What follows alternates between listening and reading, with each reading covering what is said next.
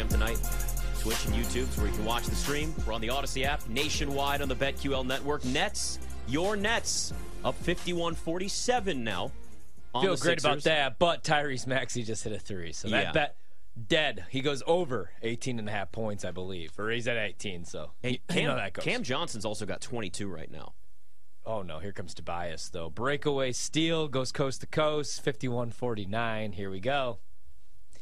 Mikal Bridges only 9. Yep, Mikal Bridges 1 of 6, but he's 7 of 9 from the free throw line with 9 points. So it's actually been the Cam Johnson show, as opposed to Mikal Bridges. 2 guys. I mean, if I'm the Nets, you need to keep. Look, Cam Johnson's going to be a restricted free agent in the offseason. Mikal Bridges at some point will too. I think he's got a year left, right? I think a year, yeah. You got to keep both those guys. I completely agree, man. You have to. They're valuable. They're also, you need wings in the NBA. You also need guys that can defend the perimeter. You got Mikal Bridges that can do that. Cam Johnson's going to get paid a lot of money this offseason. If I'm the Nets, it should be the Nets, because otherwise you're losing less than from when you traded Kevin Durant away, when you don't even keep a piece that you traded for midseason and then don't re-sign them in the offseason. Yeah, I mean, I agree, man. I really like them guys. I really like both of those guys in Phoenix. Obviously, like Bridges, but Cam Johnson's very underrated as well, and he's only going to continue to get better when he gets more run. I mean, he was a role player in Phoenix, so he's going to get more field goal attempts, and you're seeing what's happening. This is going to be a huge experience, obviously, playing in the postseason, playing in the playoffs.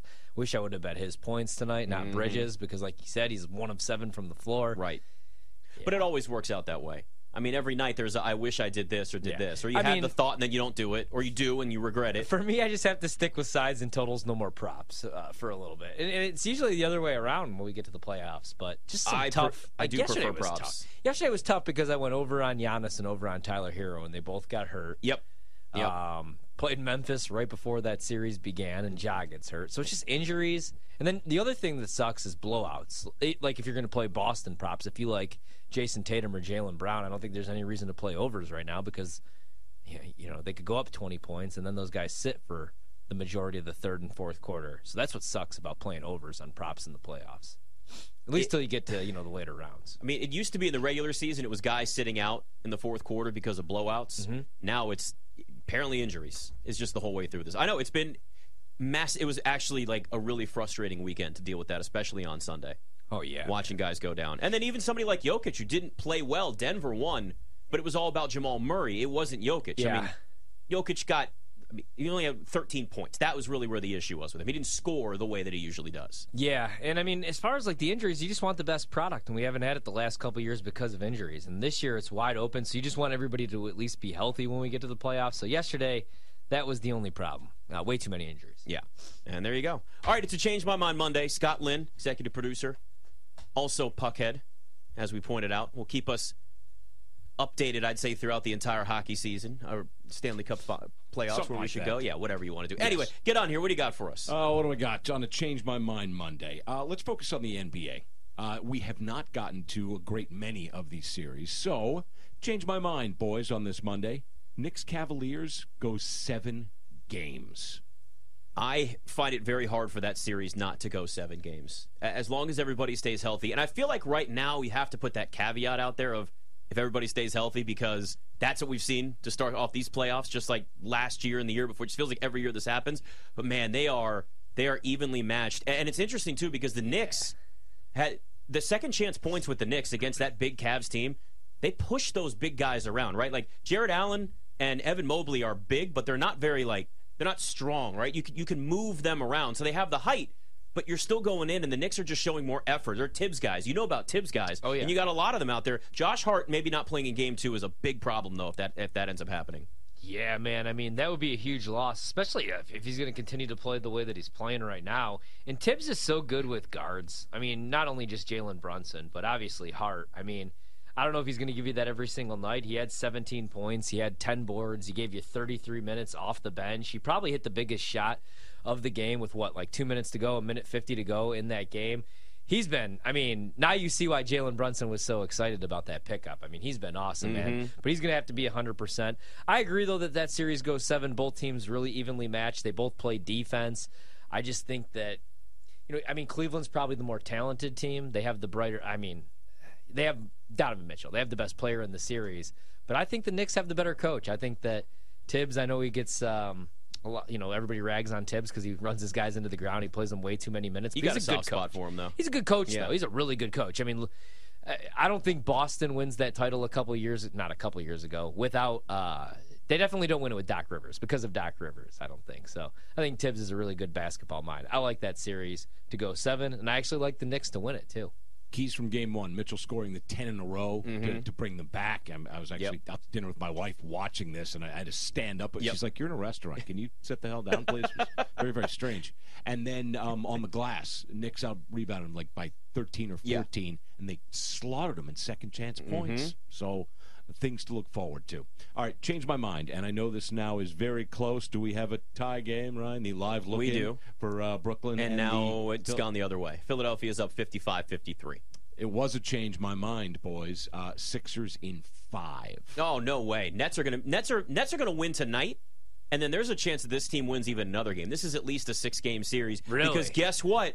Once again, James Harden, 1 of 7 for 2 points. I saw the numbers 0 early. of 4 from 3. It was minus 17. He's done it again. He was crap from 2 range. He was worse from 3 range, and it was just a really ugly start. I mean, the knock coming in was, what about, and you guys mentioned it early, what about Harden from 2-point range? They're going to double Embiid, and they paid for it. And Harden did some good things, but the 2-point range was terrible. 1 of 8 inside the arc last game, but 7 of 13 from 3. He's 0 of 4 from 3 tonight, which, of course, makes that 3-point prop feel really, really bad right now, that's for sure. Yeah, that's the problem, though. We see this. We see these flashes from Harden because, I mean, you know what he's going to do. He's going to give you double-digit assists. But you see these games where he'll score 30. He had a 40-point game, but then he's just not consistent enough. Then he's 1 of 9 from the floor. But that's okay. Harden's not going to be the player that he was 7-8 years ago. He's not going to be Houston Rocket James Harden. He doesn't need to be for this team to win in 5. But they can't have 1 of 10 performances. Yeah, he's 1 of 8 now. 5 turnovers, too, by the way. I mean, the good thing for them, and if they do end up winning this game, is because Maxi's just on fire. He's got 21 points in this game. I am going to still stick with my gentleman sweep, Sixers in 5 prediction, but I do think these games are all going to be very competitive, and I'm going to probably continue to bet Brooklyn as 10-point dogs. I think they win Game 3, especially when they go home. Couple ways to go with this next one. Headed into the series between Golden State and Sacramento, we will talk to our friend and the co-host of this program, Trista Crick, a little later on this hour, live from Sacramento, as she is in attendance for game number 2. Kings lead that set 1-0. Steph Curry, arguably the most important person in the series. Change my mind. Andrew Wiggins is the most important person in the Kings-Warriors series. You know what? No, I can't. I think Wiggins is the most important player in this series because we've seen what Golden State looks like the last month and a half or whatever it's been with him off the floor. It's just what he brings defensively. He could guard every position on the floor.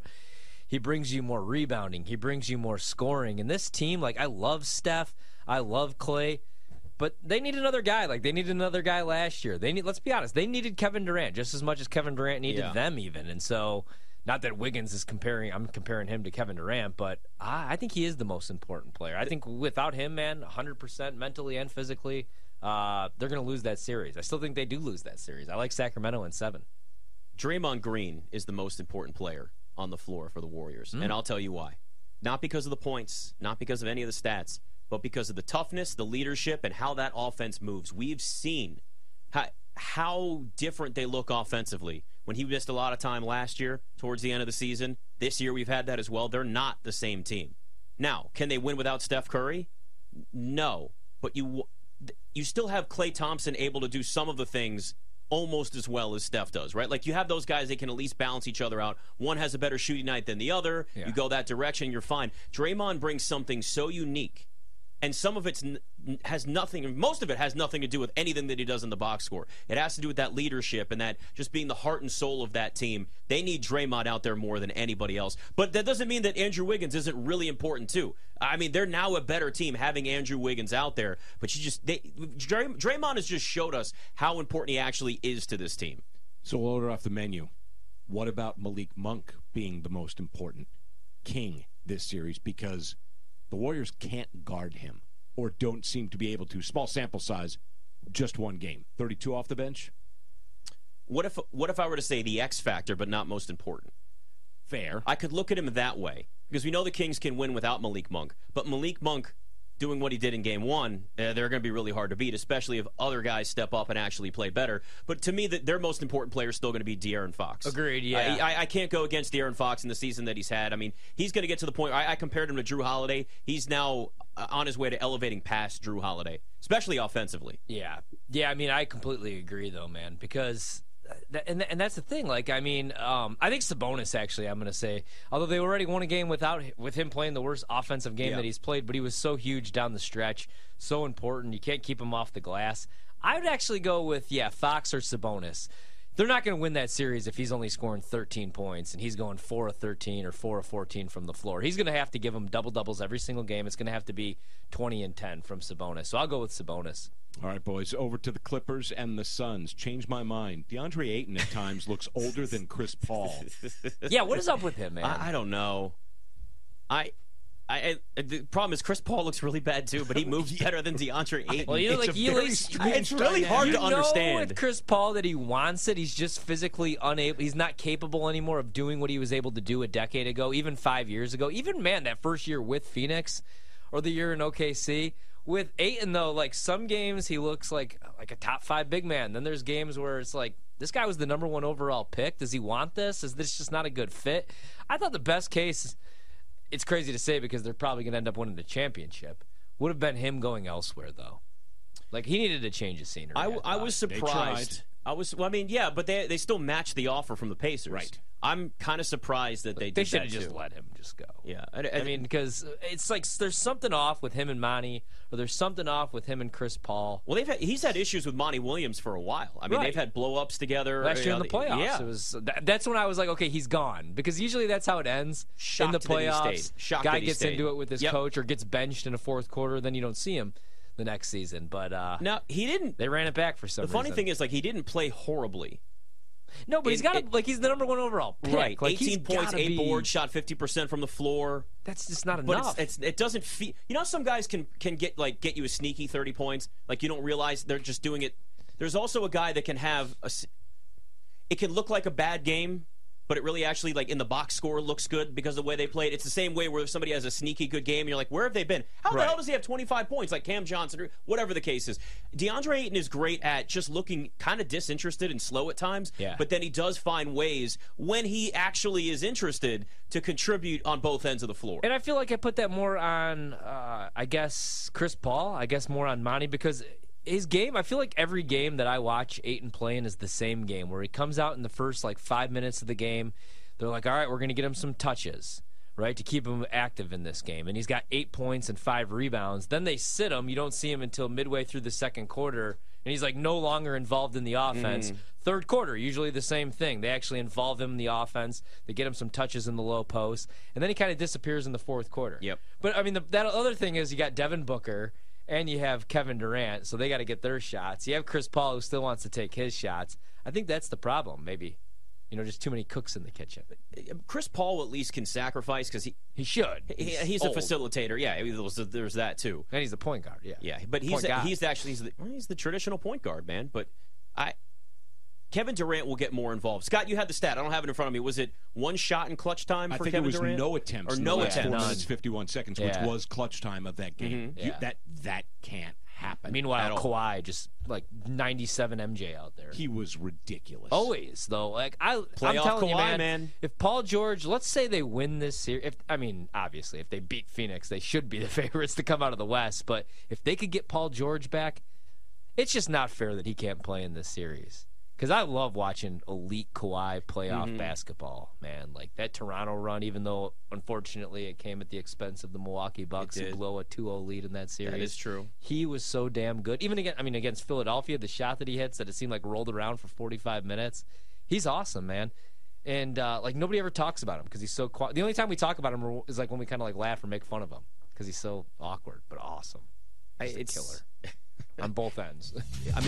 Playoff Kawhi is a guarantee, just like playoff James Harden is a guarantee. Or playoff Maxey, unfortunately. Playoff Maxey.